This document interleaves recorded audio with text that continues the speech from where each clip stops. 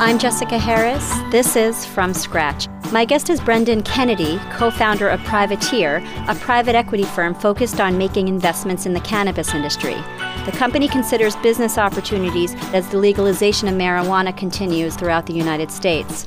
Some of Privateer's portfolio companies include Leafly, a user-generated reviews website for all things cannabis-related, Tilray, a producer of medical cannabis in British Columbia, Canada, and Marley Natural, a global brand in partnership with the Bob Marley family. The company is located in Seattle, Washington. Welcome. Thank you, Jessica, for having me. I want to talk first about the history of marijuana. When was the first use of marijuana? Oh, gosh. There are reports of cannabis being used 5,000 years ago in China. So we know it's at least been used or consumed by humans for 5,000 years. And where is it best grown? I've been in this industry for about 5.5 years, and I've probably met the world's best cannabis grower about 1,000 times. Every place I go, every grower I meet claims to be the best grower. And what is your opinion? I think that there are different products grown well in different parts of the world. So certainly British Columbia has a well-known reputation for outdoor grown natural cannabis at very high latitude. You can go to places like Jamaica or India or the Middle East, and cannabis is grown and consumed. It's an interesting product in that it is produced all around the world with very different flavors and properties, very similar to tea. When was cannabis made illegal in the United States? So it was right around the end of alcohol prohibition in the early to mid 1930s. Cannabis prohibition started. How come? Well, there's lots of different stories around that. Certain people say that it had something to do with William Randolph Hearst and the use of hemp as a newspaper material. He had a lot of investments in the forest products industry on the West Coast, printing or producing newspaper, as well as some of the petrochemical companies. DuPont is often mentioned. Many products that can be made with petrochemicals can also be made with hemp. And so there's a theory that those two colluded to create cannabis prohibition. And is that your theory as well? I'm not really sure why it was prohibited. I do know that many of our investors are in this industry, interested in this industry for a financial return, but they're also looking for a social return measured by ending the harms caused by prohibition. You mentioned your investors, and they really spread across the political spectrum, which is interesting to have those strange bedfellows. One of the misconceptions about this industry is that it's a right-left issue, and it's not. So we have investors from the far right who see this as a states' rights issue, as a individual civil liberties issue. We have progressive liberals who see prohibition as a form of discrimination against African Americans and Hispanic Americans who are arrested at disproportionate rates for cannabis possession or distribution.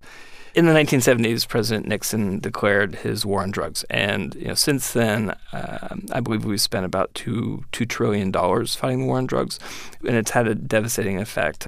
It causes a lot of harm and at tremendous expense.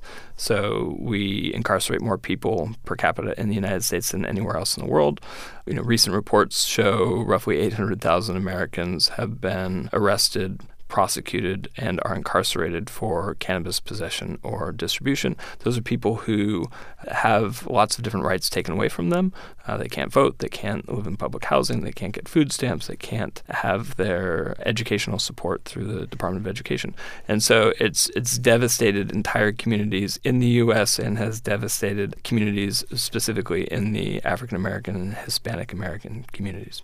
What are the uses of cannabis that we might not even know outside of, let's say, the medical, the recreational ones?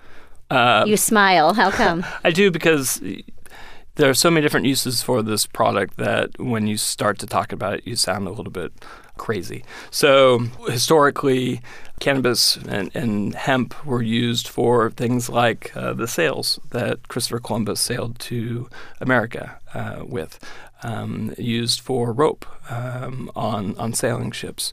The word canvas comes from cannabis. On the Conestoga wagons that were used for westward migration across the U.S., those had hemp fabric covers that you see.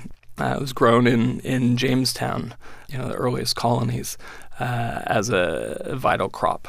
And grown by early presidents like Jefferson and Washington on their farms. When we see hemp, is it all cannabis even now? So it's all cannabis. It's all cannabis sativa. The main difference is really legal in the U.S. It's a legal distinction between cannabis sativa that has less than 0.3% THC. That's defined as hemp. Anything with more than 0.3% THC is defined as cannabis. THC is tetrahydrocannabinol, which is the chemical that recreational users try to extract as they're smoking. Yes, it's really the psychotropic ingredient in cannabis. You mentioned the medical cannabis, and when you were considering starting Privateer, you and your co-founders, Michael Blue and Christian Groh, were researching the benefits of medical cannabis. Can you talk about what you discovered, what you found? We entered this industry with a healthy dose of skepticism, and when we talk to medical patients, they use medical cannabis for a wide variety of reasons. So I've talked to patients who have cancer and are going through chemotherapy, oftentimes a second or third round of chemotherapy, and the drugs that they used on the first and second round didn't work, but they find efficacy in medical cannabis, typically used to suppress nausea and stimulate their appetite. I've talked to glaucoma patients who use medical cannabis to reduce ocular eye pressure. I've talked to patients who use it for Crohn's disease or multiple sclerosis. I've talked to patients who use it for pain, and veterans both in Canada and in the United States that use medical cannabis for the treatment of PTSD. When you started to think about starting Privateer, you were working at Silicon Valley Bank in California. It was actually Silicon Valley Bank Analytics. What exactly were you doing for them? So I was the COO of SVB Analytics, and our focus was on providing valuation services to venture capital firms and venture capital-backed startups. And one of those startups was an inventory software company for marijuana dispensing. And can you talk about how you got connected? Sure. So I like to say I knew a little bit about a lot of different companies, and I could typically place companies in 40 or 50 niches. And one day had a medical cannabis technology company from California come into our office. The bank didn't take them on as a client, but it got me thinking about this industry, or if there was an industry. And later that same week, I happened to be driving from San Francisco to Santa Clara. It's about a 1-hour drive, and was listening to a radio show, actually an NPR radio show, talking about California Proposition 19. And I thought, well, this is 2 data points in a week. I need to look at this industry. What was Proposition 19? It was a full legalization for adult consumption initiative that was on the California ballot. I'm Jessica Harris. You're listening to From Scratch. My guest is Brendan Kennedy, co-founder of Privateer, a company focused on investing in opportunities related to legal cannabis for medical and recreational use. The company was the first in the cannabis industry to receive institutional capital, helping to legitimize this growing market. The three of you decide to leave your stable jobs, and there was kind of a defining moment when you went to a trade show where you were looking at various people pitching their companies. Can you speak to why that was defining for you? Well, the first 18 months we were very quiet, and no one knew who we were or what we were doing. And so we would show up at these events, wearing suits, in short haircuts, and I think a lot of people thought we were with the DEA, Drug Enforcement Administration. And so we would go to these events. The one you're mentioning was in San Francisco, and we sat towards the front of the room, and we would listen to speaker after speaker, and they were on stage just saying these crazy things that no one would ever say in any other industry. Like what? Oh, they were talking about this was 2010, 2011. They were talking about taking your cannabis company public and how to raise capital. And it was nuts. So we developed this technique where we would sit in the front of the room, and anytime anyone said anything crazy, we would turn around and look throughout the room to see who had a frown on their face, or who was which people were rolling their eyes, because those were the people that we wanted to talk to, because they were thinking about this similar to the way that we were thinking about this. It was at that moment where you decided, well, instead of being a venture capital company, we'll be a private equity company. What did you see as the difference, or what was the shift in focus? That was something that took place over 12 months. We originally thought we were building a venture capital firm that would make passive investments into this industry, and that was our original thesis. And when we went around the world, when we went to various states, we realized that this industry was different. It was a massive opportunity, but there were no companies that were leaders. There were no standards. There were unprofessional companies, unprofessional, unsophisticated managers. The marketing and branding bar was extremely low, and it was a taboo industry. So at the time, we realized we couldn't be passive investors. We needed to be operators. We needed to take hands-on control. We needed to build teams. We needed to build relationships with external teams. Everything in this industry is harder. It's more difficult than anyone can possibly imagine. And so we needed to recruit professional people. We needed to recruit professional vendors. Hiring a law firm or a marketing firm or a PR agency, someone to do payroll or accounting or auditing, it's easier now, but it was harder back then. And things that would take literally a week in any other startup I've been involved with would take 3 to 4 months. Finding a bank, absolutely a miserable process. I'm Jessica Harris. You're listening to From Scratch. My guest is Brendan Kennedy, co-founder of Privateer. We'll hear more from Brendan coming up.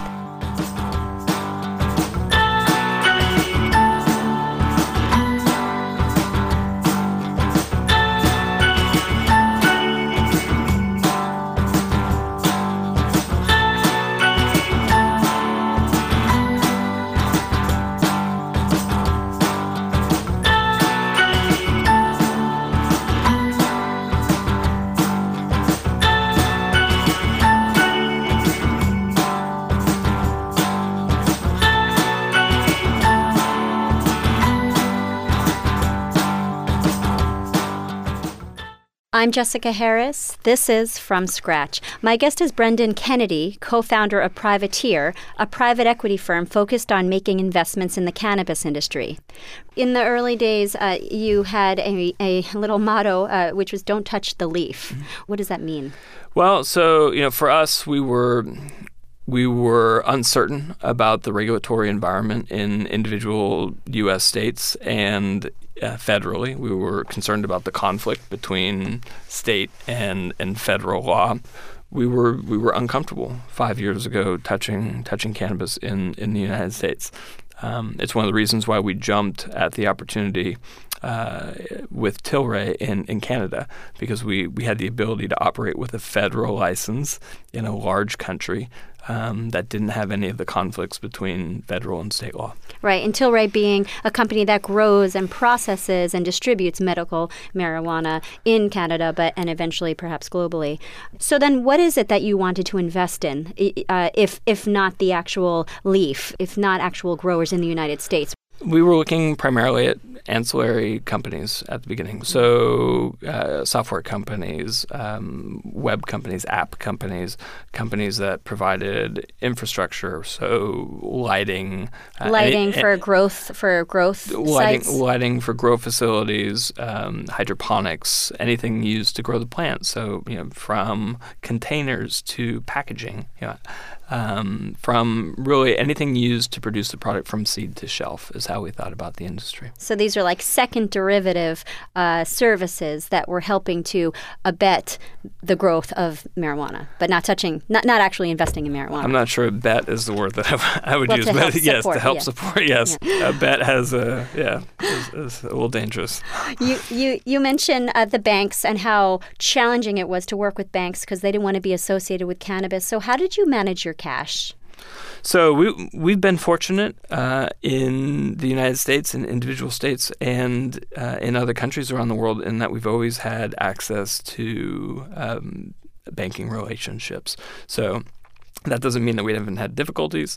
Our first bank account was shut down, I think, after 3 months. Our second one, with a very large bank in the U.S., we operated there for about 16 months, and then a compliance officer in Cleveland, Ohio, saw me on TV one day, and we received a note, a letter, saying that we had 30 days to close our account, or they would mail us a cashier's check. I think at the time we had about $4 million in the bank, and so we scrambled to find another bank in the U.S. And our current bank we've had for about 3 years now, and they've been fabulous. You had an easier time with the banks to establish relationships where they are holding your cash, but most other cannabis companies don't have that luxury. How are they managing all this cash in a way that's above board? I've been in a lot of uncomfortable situations in this industry. Probably the most discomforting environment is to be in a room with $1 million in cash, or be in a room with $2 million in cash. It's discomforting. It's smelly, and it doesn't feel like a secure environment. And unfortunately, that's how a lot of the larger, more legitimate operators in places like Washington and Colorado have to operate for now. They operate on cash. They pay payroll with cash. They pay their taxes with cash. They pay their rent or mortgages with cash. And it creates a lot of very, very unsafe transactions that put people in harm's way. Now, did you benefit from your relationship with Silicon Valley Bank? We did. That helped us to facilitate relationships with banks at the very beginning of this process. Mm-hmm. It didn't help on the venture capital side. When we first started in this industry, we went and met with a lot of individual partners at venture capital firms to let them know what we were doing. But we also started every meeting by saying, you're never going to invest with us. You're never going to invest in our company. And that's a different type of venture capital meeting. It was much more interactive because they knew that we weren't expecting an investment from them at the time. Why was that? We had those meetings because we were concerned about reputational risk, and we had a lot of conversations with former colleagues with our friends and family, letting them know why we were doing what we were doing and how we were thinking about this industry. No partner at a venture capital firm 5 years ago wanted to be known as the partner who made the first investment in the cannabis industry. Now, what were some key moves that you made or that happened out in the legal realm that were helpful to you? I think the biggest change that happened over the 5 years is that in November of 2012, Washington State and Colorado legalized recreational cannabis. A year later, both states opened up retail stores. That was a dramatic shift in the environment, that this was happening and the federal government wasn't stopping it. This is progressing at such a rapid stage that I think we're past the point of no return. I think the toothpaste is out of the tube, and no one can put it back in at this point. You mentioned things that were happening outside the company. You had the wind at your back. But how about inside? For example, a U.S. Drug Enforcement Administration official named Patrick Moen came on board and became your chief of compliance. It's clear what those optics are, but can you speak to that further? Sure. So Patrick Moen was a special agent in charge of a Drug Enforcement Administration field office in Oregon. And one day, while he was driving, he heard an interview with me on the radio. And he had been thinking about cannabis prohibition and thinking about a career change. And so he connected with me on LinkedIn. His profile said he was with the Department of Justice. And so I met with him very nervously at a Starbucks in Portland, Oregon one day in the summer of 2013. And went in, immediately could pick out the DEA agent, sat across from him with my coffee, and he slipped me his card. And he was with the DOJ, but he was really with the DEA. That was my first surprise. My second surprise was when he slipped me a white envelope, and I thought it might be something bad. My adrenaline kicked in, thinking that it was a subpoena or something like that, and it was his resume. That measure, along with the institutional capital that came afterwards, further helped to meet your mission, which is just adding an institutional credibility to your pursuit. That's right. And so, for us, it was very difficult to raise our initial round of capital, $7 million. In March of 2015, we closed a round of $75 million, and it was a much easier round to close. The key milestone in that raise was that we announced really the first institutional investor to make an investment into this industry. That institutional investor was the venture capital fund, the Founders Fund, which is led by the PayPal founder, Peter Thiel. How did you meet Peter or his people? It was a long process. In September of 2013, I was contacted by Jeff Lewis, one of the principals at Founders Fund. He had been looking at the industry and had come across Privateer Holdings, had come across me. He came into my office and I gave him our pitch, and that started a 16-month process where we would meet with individuals from Founders Fund in Seattle or San Francisco or New York or in British Columbia, and ultimately it led to an investment by them in December of 2014. What about the early capital raise when you were piecing together, it was a forced march in raising that initial $7 million. It was the hardest thing I've ever done in my life. I spoke at a private equity conference in Europe, and the organizers did a great job of not really telling people what industry it was from. So I got on stage and started by saying, I just closed the most difficult private equity round in the last 10 years. And about 10 minutes in, I mentioned the word cannabis for the first time. And so I'd sort of hooked them. And afterwards, a lot of people came up to me and said, I can't imagine raising any capital for cannabis companies. Yeah. And so it was just, it had its own challenges. Like what? What's one anecdote, for example, that you can remember?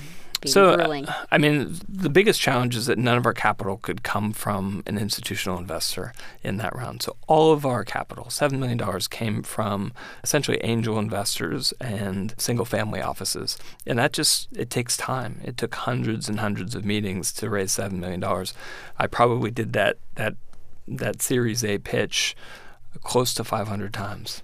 I'm Jessica Harris. You're listening to From Scratch. My guest is Brendan Kennedy, co-founder of Privateer, a company focused on investing in opportunities related to legal cannabis for medical and recreational use. We're talking about prohibition, and this prohibition kind of echoes, in a way, the repeal of prohibition with alcohol. And there's a story of President Kennedy's father, Joseph P. Kennedy, who was kind of in a similar moment to you, kind of seeing the repeal coming and positioning himself in a way that he would benefit. Can you tell us that story?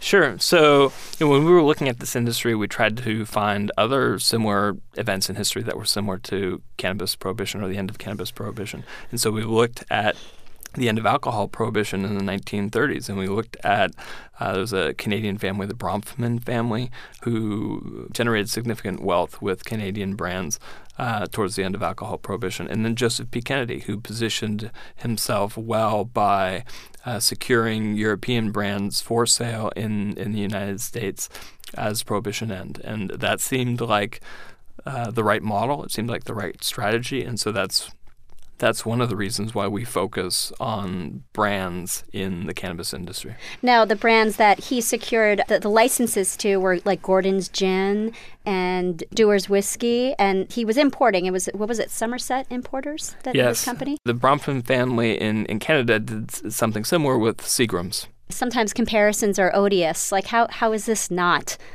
the repeal of alcohol prohibition? I think one reason why the end of cannabis prohibition is different from the end of alcohol prohibition is that alcohol prohibition was relatively short. And so there was still a lot of infrastructure that was in place from pre-prohibition infrastructure. In this industry, it's really all being created from scratch. It's been well over 75 years, and there aren't robust models. There's not robust infrastructure for the end of cannabis prohibition. All of that needs to be created. I want to talk about the image of cannabis, which you're trying to change by bringing, like this corporate responsibility to the industry, to this kind of Wild West. You hired a branding company called Heckler Associates. What are some brands that they represent? They represent New Balance tennis shoes. Probably they're best known for Starbucks, for naming Starbucks and for designing the original Starbucks logo. What do you want your association to be? Our focus is on building companies, building professional teams, building brands that can fuel change. What we learned as we looked at this industry is that this is a mainstream product consumed by mainstream people around the world. And every brand that we looked at 5 years ago, really embraced the ubiquitous cliches around cannabis. And that was really dissimilar to the consumers that we saw. So you had this New York Times ad that kind of helped to perpetuate this new image. Can you talk about that ad? Sure. So it really started as an exercise. It started as an exercise as we were working on the Leafly brand. And we thought, okay, what does the first mainstream cannabis advertisement look like? What would a page look like in the New York Times? And in July of 2014, a couple of different things happened. Governor Cuomo in New York signed the Compassionate Care Act into law, and the following week, the editorial board for the New York Times endorsed the end of cannabis prohibition or legalization of cannabis. And we took that old ad that we had created as an exercise off the shelf. We rapidly made changes and contacted the New York Times advertising section to see if they would let us place an ad in the New York Times. And they got back to us that same day. It was far less difficult than we imagined, and we placed the ad. And it was really covered around the world. Well, what did the ad look like? What was the exercise? Obviously, a New York cityscape, two people in front of a brownstone, one woman jogging, and a well-dressed gentleman coming out of his brownstone apartment. And it talks about the two strains of cannabis that they consume and why they consume them. There was a New York Magazine article in the fall of 2015 talking about, big cannabis. There's some public health concerns with the growing legalization of the industry, how the EPA or the Environmental Protection Agency and the FDA, they haven't caught up yet. And so people are using just these noxious chemicals in helping to grow the plant, like Avid and Floramite, for example. Can you speak to kind of how you're helping, if at all, to rein in that type of activity? Sure. Every batch of medical cannabis that we produce in Canada is tested for mold, mildew, fungus, pesticides, heavy metals. It's tested for microbials like Salmonella and E. coli. There's no other country in the world, no U.S. state that tests for all of those things. And every single batch that we sell has to be tested for those things. And so that's why we're interested in Canada, because it's very difficult to produce there under those regulations, and that process has educated us so that we can operate in other countries around the world and help create standards, help create regulations that are safer for consumers, safer for patients. I think that's the way the whole industry is going. Mm-hmm. I would say that every product sold eventually every product sold will be safer than the Glad bag that someone can purchase on the streets of New York. You live in Washington, where recreational cannabis is legal. Do you smoke marijuana? So I grew up in San Francisco, and I went to Berkeley, and certainly was exposed to cannabis at an early age. It was not something that I took a liking to. It's something that I consume occasionally. I'm more of a single beer person on a Friday night than cannabis. You run triathlons, right? I have run 6 Ironman triathlons, yes. Your wife is a ballet dancer with the Pacific Northwest Ballet, and you have one daughter. One daughter, Eleanor. What do your parents do? I'm one of 7 children.